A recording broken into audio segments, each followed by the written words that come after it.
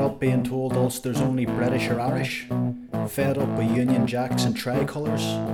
Fed up listening to the same old shit from the same old talking heads? Well, welcome to the show where Ulster is Ulster. Welcome to the show where we fly the red hand with pride. This is Alternative Ulster. Thanks again everyone for joining in on the show, whoever's listening out there anyway. Joined again by Dan over there in Manchester. How's it going, Dan? It's going really well, mate. The sun's out and thank Christ the pubs are back up, and not to rub it in, you know, but we can have a drink in a beer garden. Again, not gloating. I just can't. I'm just bloody glad we've got the pubs back open. Well, it's only a matter of time, so, you know, you can get your couple of weeks on us. But who knows when this will go out, so hopefully when this goes out, the pubs and all still be open, be able to shoot some pool while I'm having a beer, and things will be back to as normal as possible.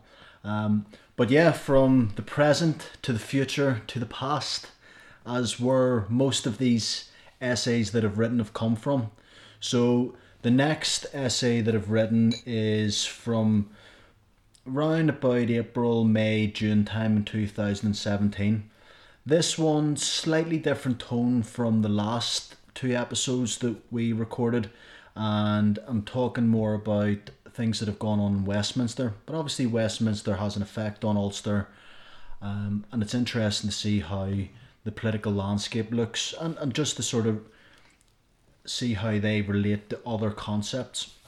That's a wee bit sort of up in the air, all that what I've said, so I'll get straight into the essay and that it'll make a bit more sense.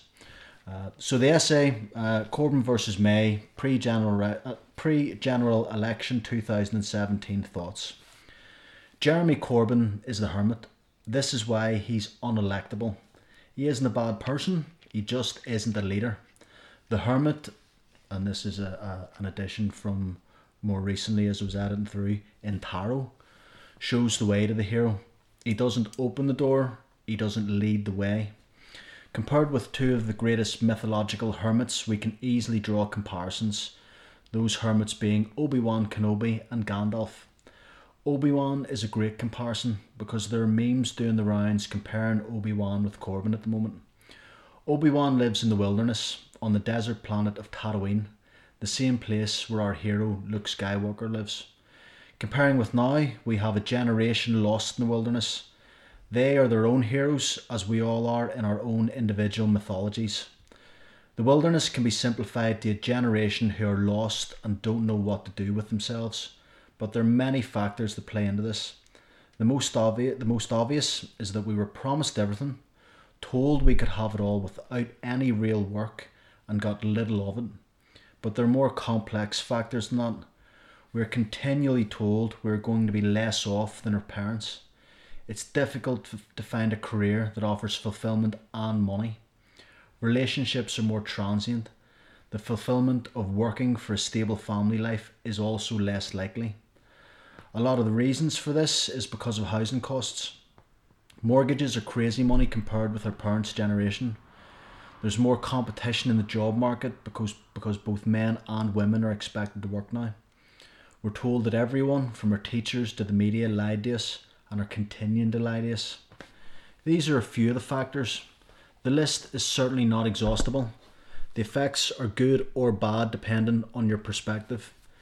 It has led, in many instances, to people meandering from one job to another, one house to another, one relationship to another, without any foundation or purpose. The big bad empire has shut off any upward mobility, and so we are caught in the wilderness. Then along comes Corbyn, Obi-Wan, the hermit with his torch illuminating the way, and people flock to him, searching for meaning. Corbyn himself may have some good ideas. He may well be a good person with good intentions. For people to call him a cunt or a cretin or whatever is unfair. He seems like he's motivated by a genuine longing for peace. He acts in his public life by example, not getting drawn into personal slaggings. He's a pacifist and won't get drawn into a who or will he bomb, won't he bomb type of an argument. Ideally, everyone would eradicate war. Most people know governments go to war for their own self-serving reasons. What needs to be realised is that governments are power structures, and power structures can either build relationships based on trading of products and ideas, or can fight through war. Humans do this by treading the fine line between competition and cooperation. Looking at war through the context of our mythological Star Wars hermit Obi-Wan, he doesn't kill anyone, not in his role in the original trilogy anyway, portrayed by Alec Guinness. He doesn't condone violence, yet Luke, the hero, must still blow up the Death Star, killing millions of Imperial stormtroopers. This is an interesting paradox for Corbyn's pacifist followers. Corbyn has been unable to deal with the enemies within his own party, which further shows his inability to lead and that his true value is elsewhere.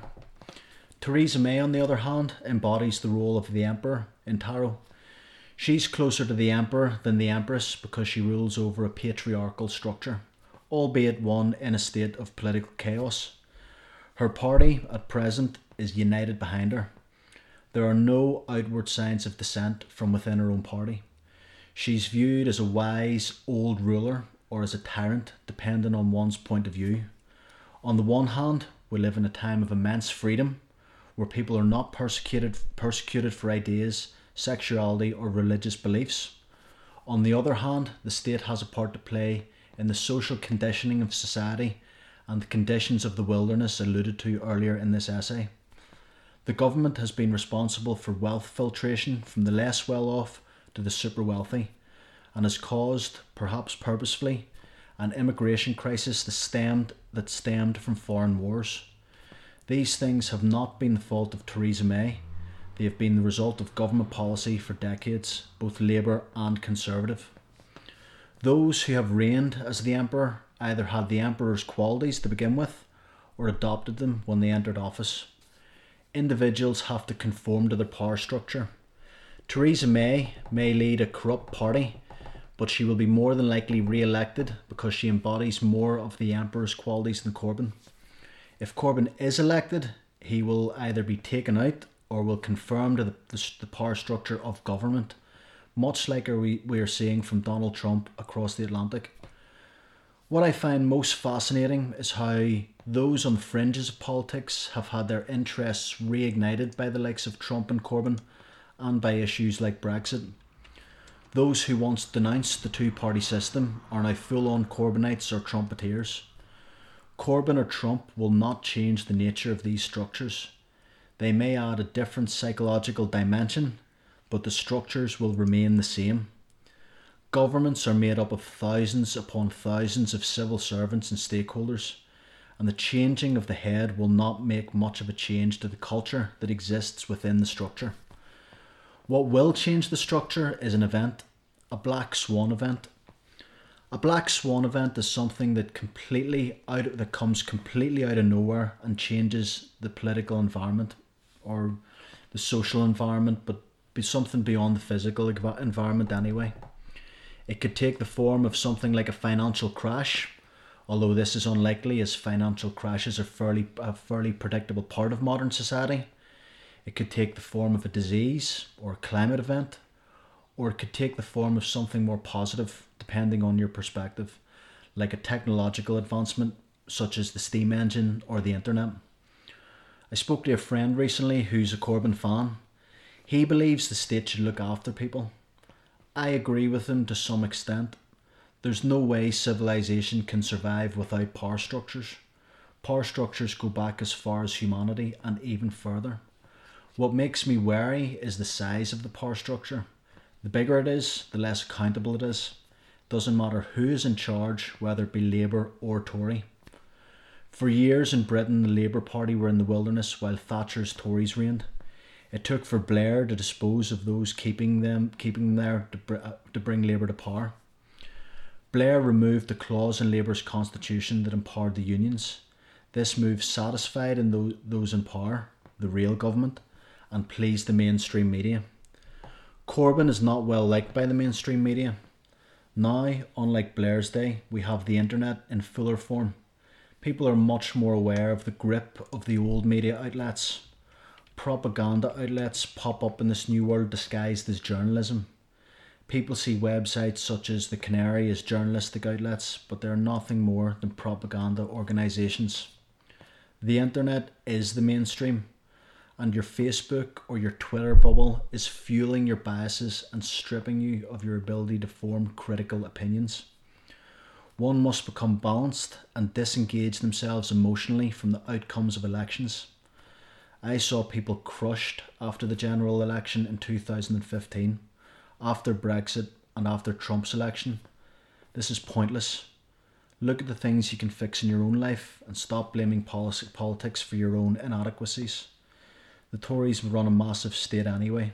They're just blue communists. And that's the end of that one, Dan. Wow. So obviously, we've got a lot of hindsight now. You know, you said you wrote that 2017, so we're 4 years down the line. And yeah, there are some things in that which didn't happen. Theresa May was, you know, eventually then sort of kicked out of office by her own party. Yes. So in that you said, you know, you saw that she was going to be re-elected. But then again, you mentioned this sort of black swan moment, and the black swan moment has been COVID. It happened. And I also said it could take the form of a disease. You did, absolutely. And that was something that I had a bit of a chuckle to myself too when I was going through this as well. So, but you know, whenever there's so much stagnation, generally speaking, something does come along that completely upends the whole system, you know. See, we're from a similar generation that seems to have had a few black swan moments within it. You know, yes. you talking in this essay about, you know, we're the generation that will be worse off than the previous generation, and that, you know, the previous generation was better off than the other generation. And then, you know, we've had the things like the 2008 financial crisis, and then something like Brexit, and then something like COVID. I'm a bit fucking fed up with these black swan moments, if I'm hugely honest. Well, the thing about it is that, I mean, I don't actually think Brexit was a massive deal. I don't think at that time, whenever I wrote this, Brexit wasn't really a big deal.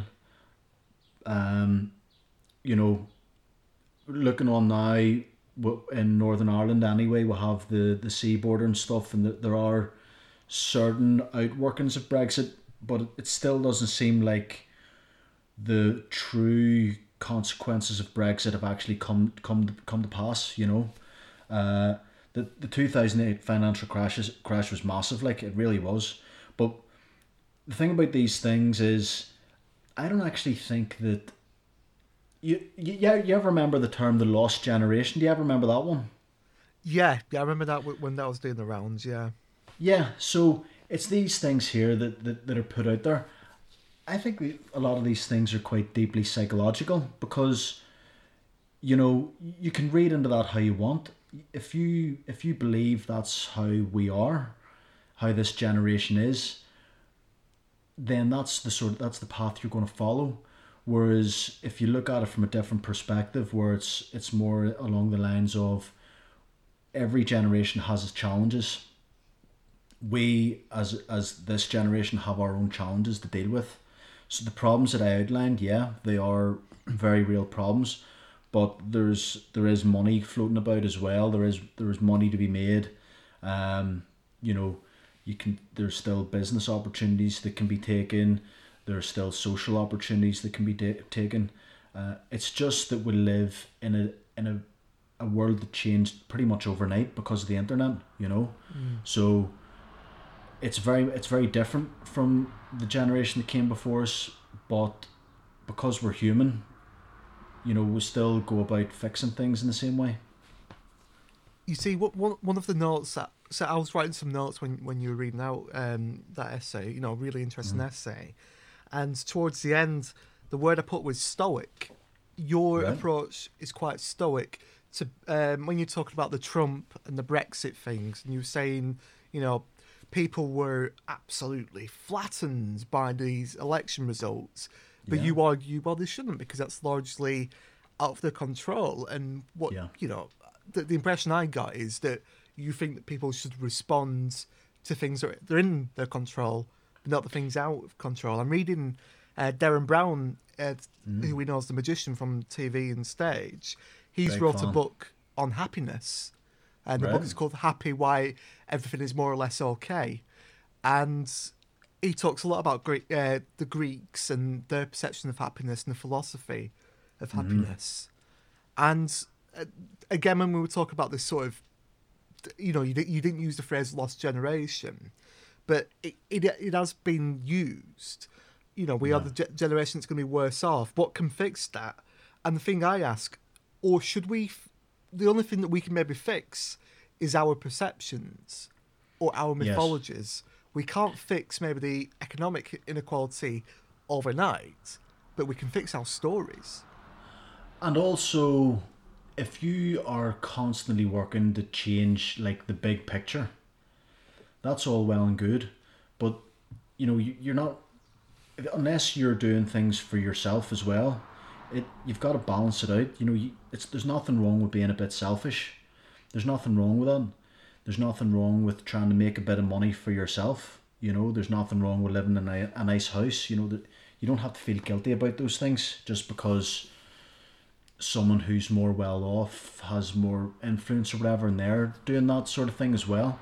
There's absolutely nothing wrong with earning a bit more money, because the thing about it is money it's an energy source. It's just like electricity. It's an energy source, and whenever you can use that for things that you believe are good, well then you don't see it as being the root of all evil, as people go about saying it. But getting back to what you're saying about elections and things like that, like this was written after Trump was elected. We're sitting now here, what, 6 months after 5-6 months after Trump was beaten, and a lot of the people that I saw like running about all smug went into meltdown, and a lot of those people were sitting going, ha ha ha, look at the snowflakes and all, and then they absolutely crumbled whenever their guy got beaten. So you've got to sort of look at it and go, okay, well, the thing about elections as well is that it's generally speaking, it's a choice between two. There isn't really much more choice between that. You can choose, like if you look at yourselves, obviously here in Northern Ireland we've got a very strange sort of political setup. We've got a lot of different parties, but realistically it falls between the biggest Unionist party and the biggest Nationalist party.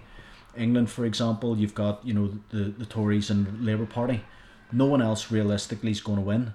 So you can throw your weight behind another party, but you're not going to back one of the winners. So generally elections come to what's the greater of two evils here. And if you decide to participate and you decide to go out and vote for one of them, that's grand. But if you've got a lot emotionally invested in one of those two parties winning, then you will feel very upset and very disappointed. Whereas if you go, well, I'm going to be facing challenges in my life, one way or another, this party will make things maybe a bit better for me, so I'm going to vote for them.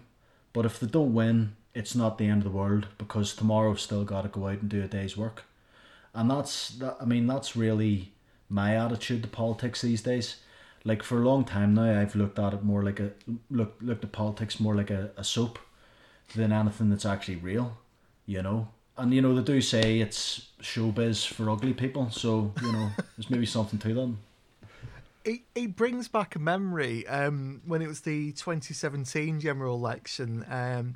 We both worked it as we were both for Sky News. Yeah, and the way you say we're treating it as a soap opera, that 2017 election, I remember the phone call to you in the early hours in the morning when, all the results were coming in. And we were having a laugh. We were having a ball, not because of the politics of it, but the drama of it, the story of it, just the characters of it. Not because of some grand policy that's going to change overnight. Just by the sheer entertainment of it. I know, because if you look back at that election, you had Theresa May and you had Jeremy Corbyn. Both of them were pretty bad candidates, really. Yeah. And, this is getting back to what I was speaking about in the essay. And even what you'd mentioned, after we spoke about it, about Theresa May getting dumped out. Like, I think I did mention that her party was in political chaos at that time. So the reason, there is this thing that divided parties don't win elections. And I can't remember 100% whether the Tories were overly divided at that time or not, or people probably just knew they were a bit divided. The Brexit was going on in the background and stuff. And the thing is that Corbyn's a nice guy. You get what I mean? Yeah. Like, I don't want a nice guy running the country for me. Like, I want to have a hard bastard in there. And Theresa May was a hard bastard. So, you want someone who's not going to wilt away. Jeremy Corbyn he has a lot of very, very good and commendable characteristics, and as some sort of advisory role or some sort of role, keep holding people to account and fighting for justice and fighting against injustice, that's something he's good at. But whenever you look back at that time,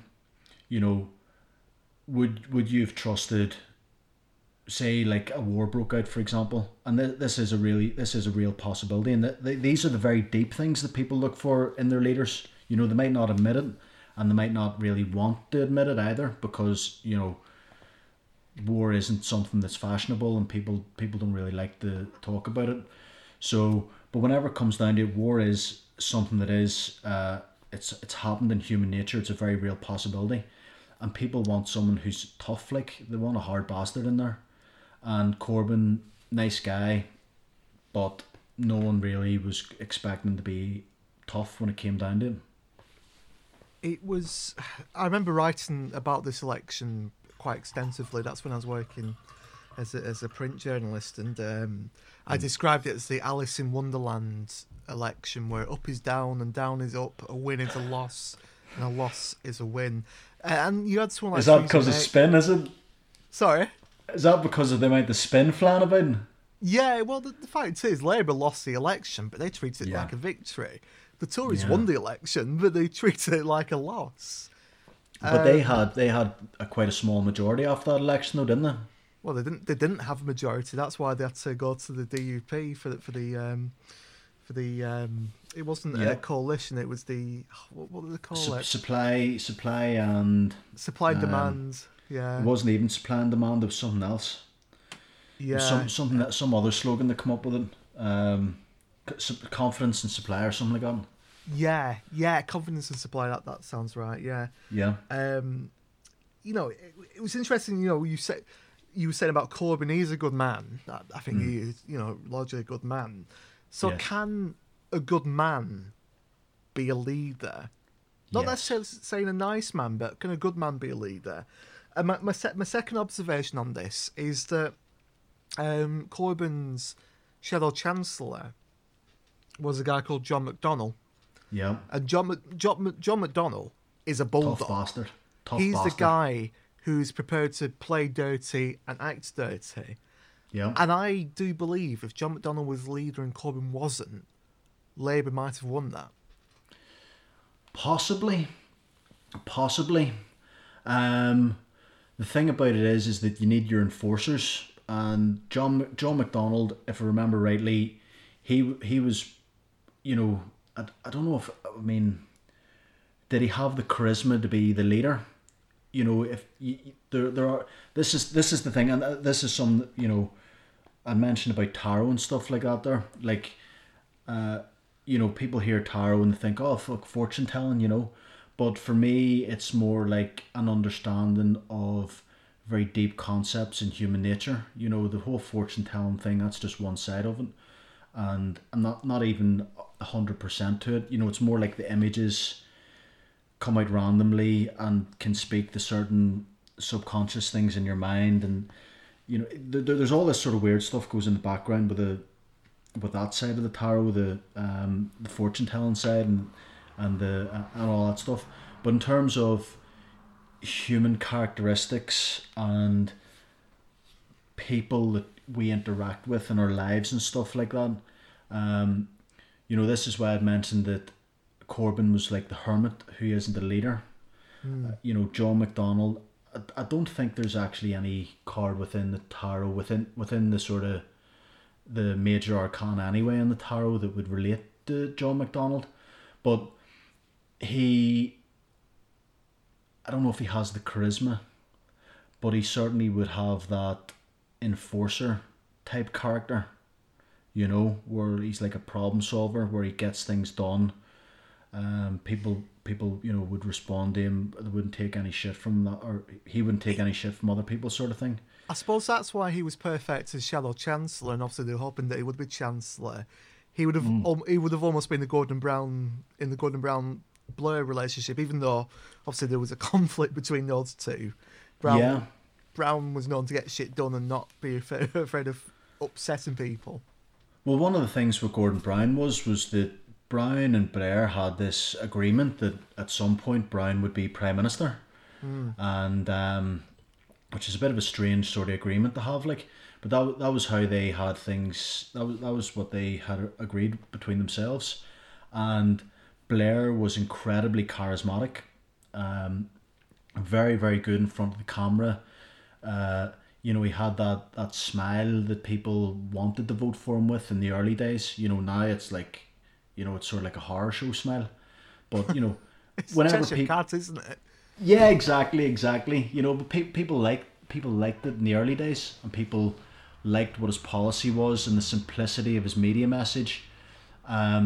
Whereas whenever it came to Gordon Brown and he was doing his electioneering, I mean, Labour were already done by that stage anyway, because Tony Blair basically rinsed any sort of credibility that the Labour Party had. So Gordon Brown didn't really, he didn't have a great start, but he didn't have the charisma. And, there are a lot of stories about Gordon Brown's temper and stuff. And so the two of them were very different characters, very different people. I think history will speak kind of Brown. There's a few things. We'll see how the currency goes. Yeah, well, exactly. Yeah. I really enjoyed the Star Wars analogies. As a big sci-fi nerd, really enjoyed them. But there's a few things I want to address through those analogies. You say that Theresa May was the Emperor Palpatine, where I think she was more. Do you remember in The Phantom Menace when you had the Chancellor Valorum? Yes, the one before Palpatine, who was the ineffectual, I just think May was more Valorum than Palpatine. But again, that's showing my sci-fi credibilities. Well, it was more as a comparison again to the tarot, where the Emperor is that sort of paternal figure, like the father of the nation, if you know what I mean.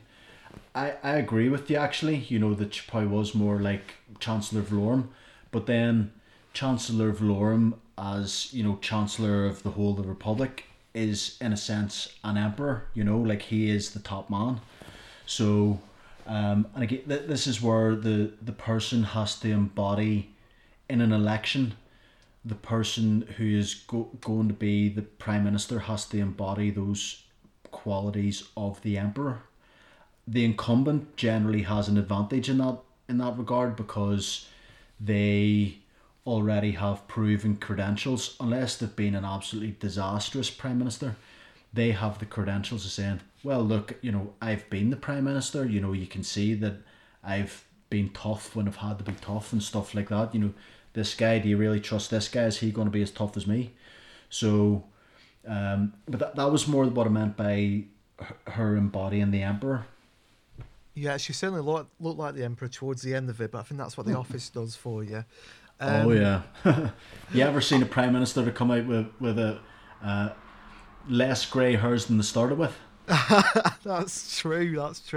Just it's like me and my ex-girlfriend. But I think the Emperor analogy now does suit Johnson. I know it's probably my own personal political beliefs but I think Johnson is more Palpatine. But the question I was going to ask you: do you see anyone in British politics who has the qualities of an emperor. You've said that Corbyn had the qualities of Obi-Wan as the hermit. Is there a Luke Skywalker as well? Well, this is another thing, is that, did you ever hear, just before we go a wee bit down that avenue, did you ever hear about how George Lucas was originally going to finish Star Wars? No, go on. So he changed the ending. He made it anyway. I'll tell you what he was planning to do. So there's the end of the Return of the Jedi. Luke's beaten Darth Vader. Vader's thrown the Emperor off the side of the Death Star, and all the rest has happened. And they're in the hangar bay, and Vader's having his final moments with his son, and Luke takes off the helmet, and Vader dies. And in George Lucas's original writing of Star Wars, Luke puts on the helmet and says, "I am Lord Vader now." And I think that's much truer to the Joseph Campbell influence that George Lucas had. Have you ever heard of Joseph Campbell? Have you? No. Please tell me. I don't actually. So Joseph Campbell was very heavily influenced by Carl Jung. I'm sure you heard of Carl Jung. Yes, philosopher. Yeah, exactly. Joseph Campbell wrote a book called The Hero with a Thousand Faces, where he looks through all the mythologies, well, a lot of the mythologies of the world, indigenous mythologies and things like that, and looks for similarities between them. And it's this whole idea of, it's sort of like this thing that you die the hero or you live long enough to be the villain, It's like that sort of thing. Eventually you have to take over the world. Do you get what I mean? You can't always be the rebel. This is a bit tiny sliver of sci-fi knowledge. I'll let you continue. Is that wasn't Luke Skywalker meant to be Luke Starkiller originally? Oh, I didn't know that either. I didn't know that was what his name was supposed to be. Yeah. So maybe he was always destined to be Starkiller and not Skywalker. Yeah. So you need a bit of Starkiller in you to be a Skywalker, is the point I'm making it in a very elaborate way. We could get really bogged down in the Starkiller thing and talk about like the other Starkiller and stuff like that. But I'm aware, Dan, that we're not to an audience of full-on nerds like ourselves here, There may be only like semi-nerds. A lot of people probably switched off as soon as they heard Obi-Wan Kenobi. But yeah, I mean, it is this concept of eventually you become the emperor, you become the empire yourself. And like I've seen that a lot with, in terms of politics, like, so a lot of people who I was a bit of a rebel with in my youth, and shared the same sort of rebellious political ideas with.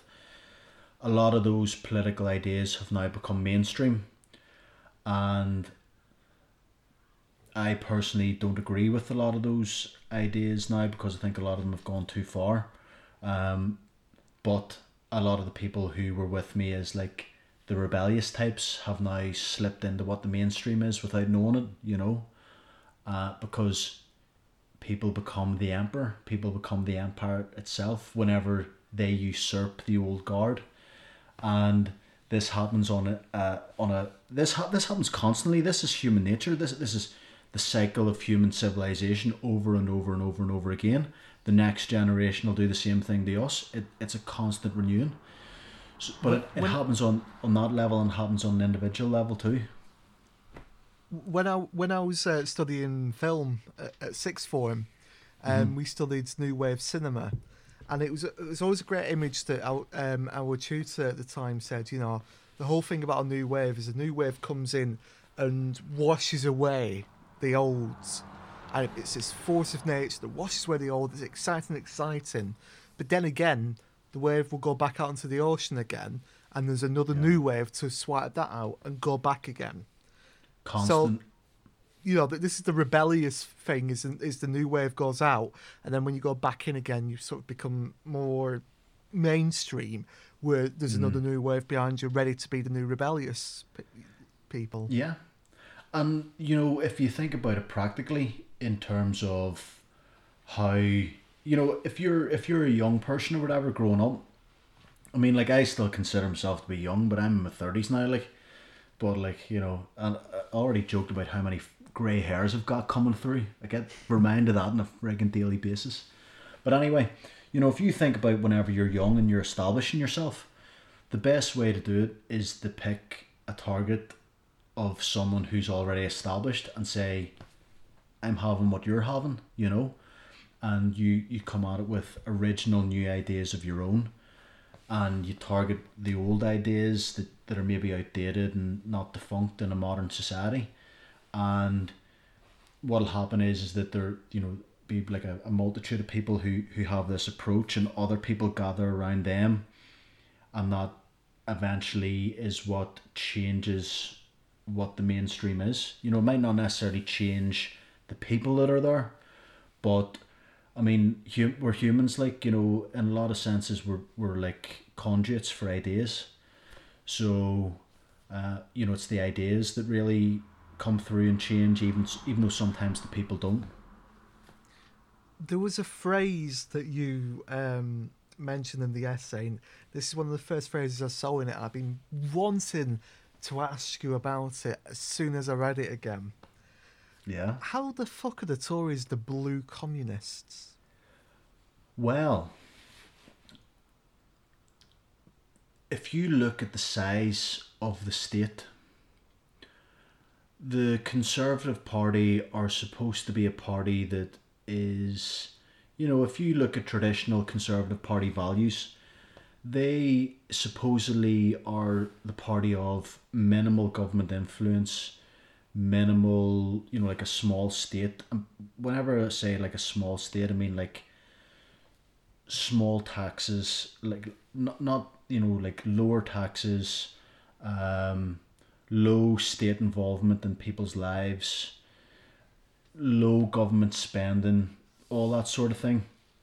Now, under Cameron and Osborne, there was they did do the whole austerity thing and stuff like that, but public spending's gone up. Taxes haven't really come down. Like, I look at my own life as just a regular working fella, and there was a wee bit of a tax break from Cameron's government, but I still pay a lot of tax. There are other institutions out there that the Conservative Party are content with having, in terms of other taxations, like inflation, which is a way to give the banks a bit more money. You have the likes, even like insurance and stuff. Like insurance is a racket, really. So you have these other sorts of tax and stuff as well. Government spending is and has been for a long time completely out of control. There's so much wastage in government spending. So whenever I talk about communists, blue communists, it's not so much like people are queuing up at the bread lines, although there are food banks and stuff. Well, yeah, food banks, yeah. Yeah. Well, at the same time, I mean, I've been really skinned, like, and I've never had to go to a food bank. I think that it's a tragic mentality that some people have. But anyway, it's more about the size of the state. If you have the Conservative Party, if they reflect the values that they say they have, they wouldn't have as big a state. I mean, they would just slash it, like, because it can be done. But the government exists to perpetuate itself in its own existence. So what happens is that the party whatever the new party of government comes in, but they still oversee the same civil servants that were there before, and it's sort of like like Yes Minister or Yes Prime Minister. It's a bit like that. That was just the thing that came into my head was Yes Minister. Yeah, because there's that one where Sir Humphrey, I can't remember who it is he's talking to, but he's like, Yeah, I mean, the aim of the game is basically to get the most civil servants in your department, you know, and that's really what it's all about. You know, each department wants to get more money so they can spend more money and be like, oh, look at me, I'm Billy Big Balls, I've got the biggest budget. You know what I mean? Like that is what the business of government is. Yeah, but what I will say is that, you know, Cameron and Osborne were very overt about their austerity program. An austerity program that has been sort of argued against by most economical experts. That they think it was just a step too far, and we are still in year 11 of the austerity program that started in 2010.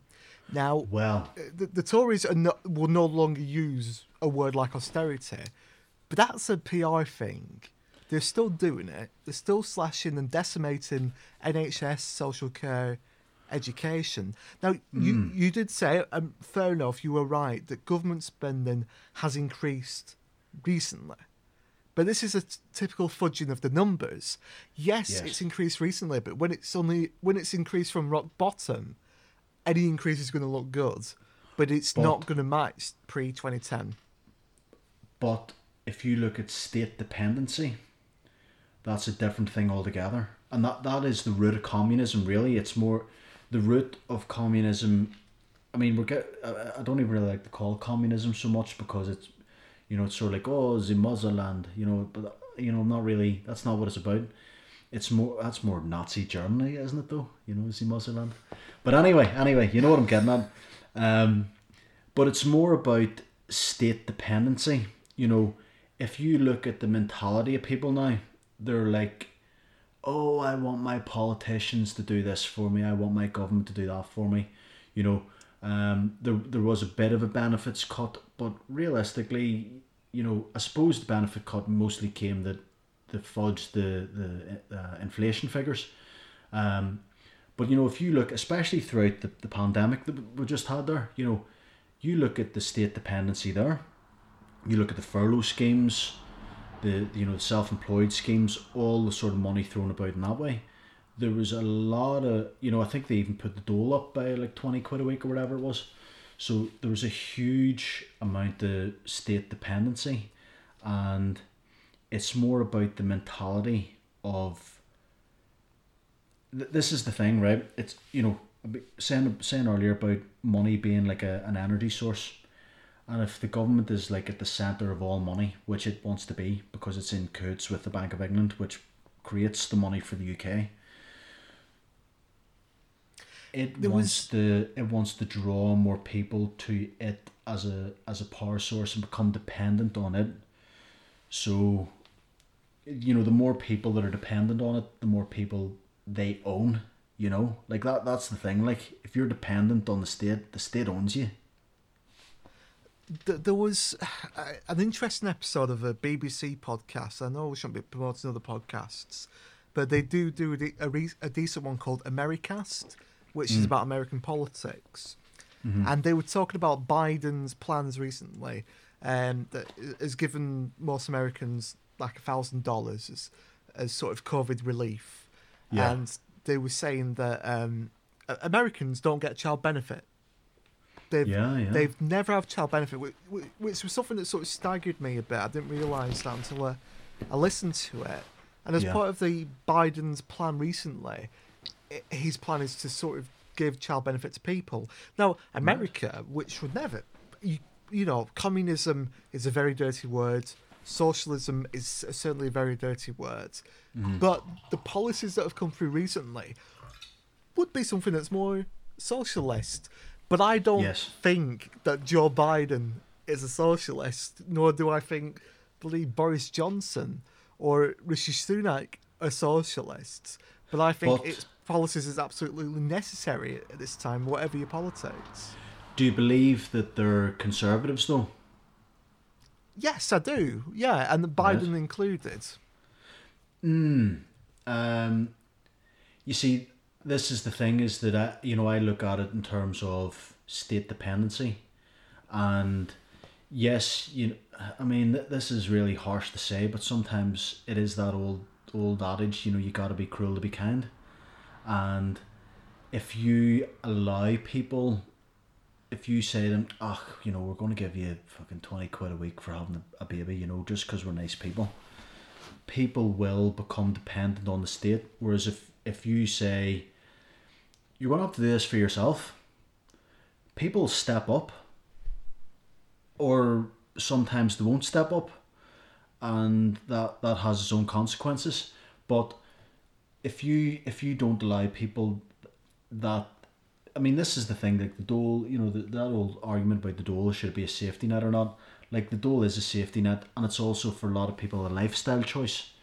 So, and people manipulate it and abuse it and all, and as far as I'm concerned, whatever, because we live in an era where the government pull in so much money that it's just like the vultures coming at the carcass, and you get big vultures, like the likes of these massive super wealthy companies that come in and set up bases and pay no tax, and then you have like the small vultures that are like, the dole scammers.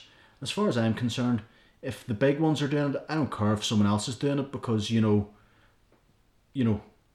whatever, but it's not something I would do, but anyway, sorry, you're going to make a point there, Dan.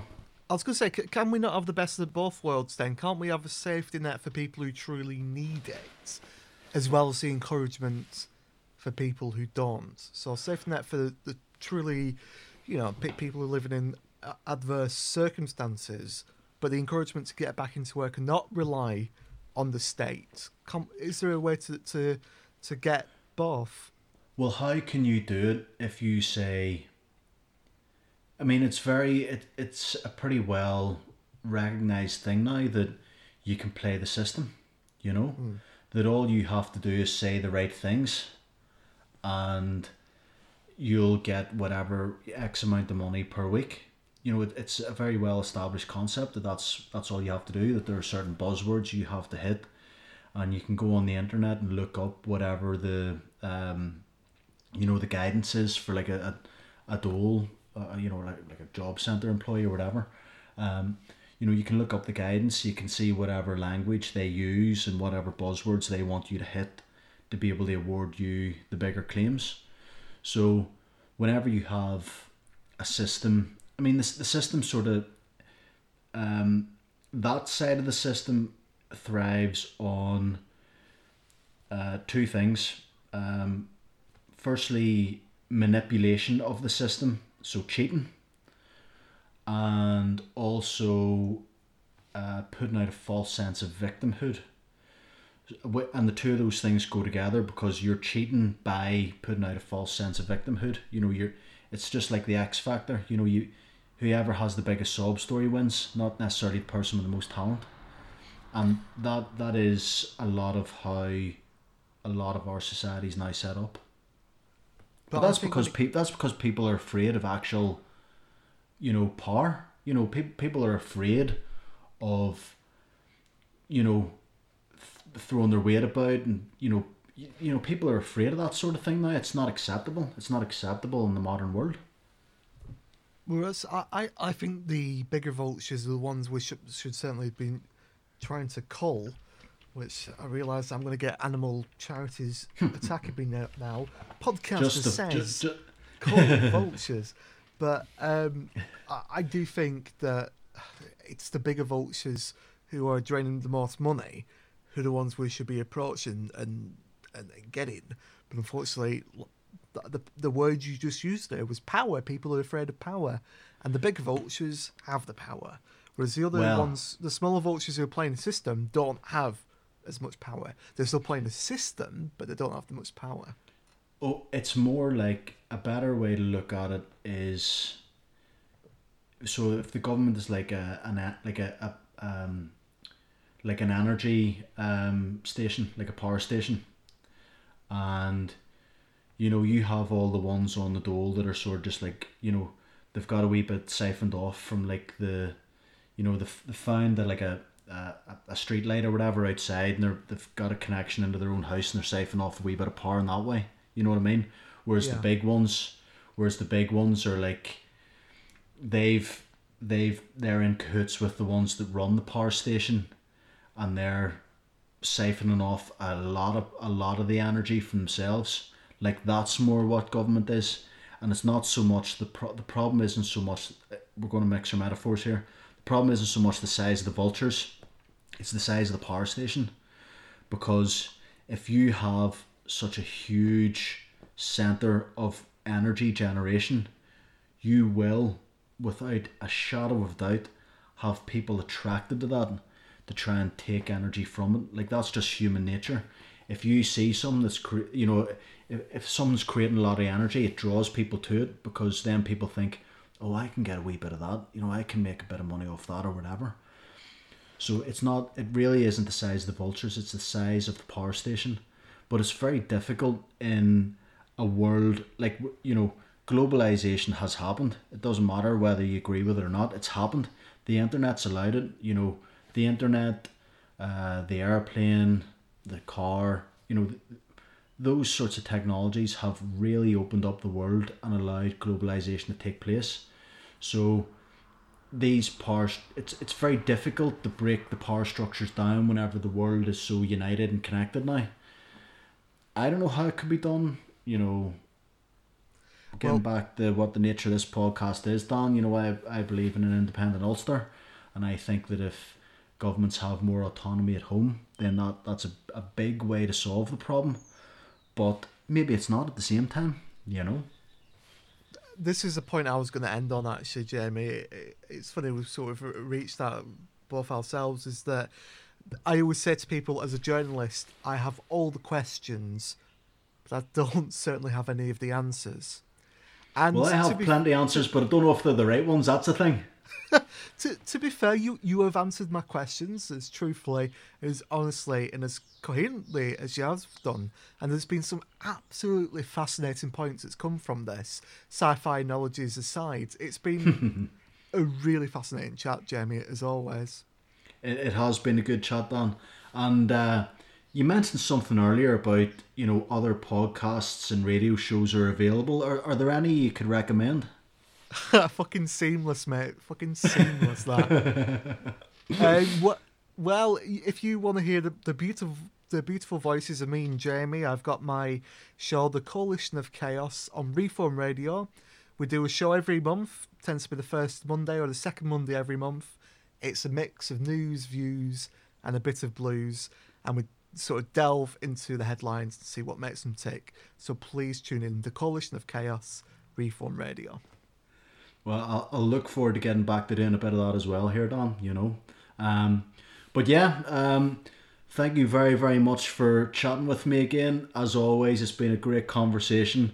Good to get something from the other side of the water as well there, and we can talk about things from your neck of the woods too, Aye, definitely. But we'll get doing it again soon, and all the best to you. Thanks very much, everyone, for listening.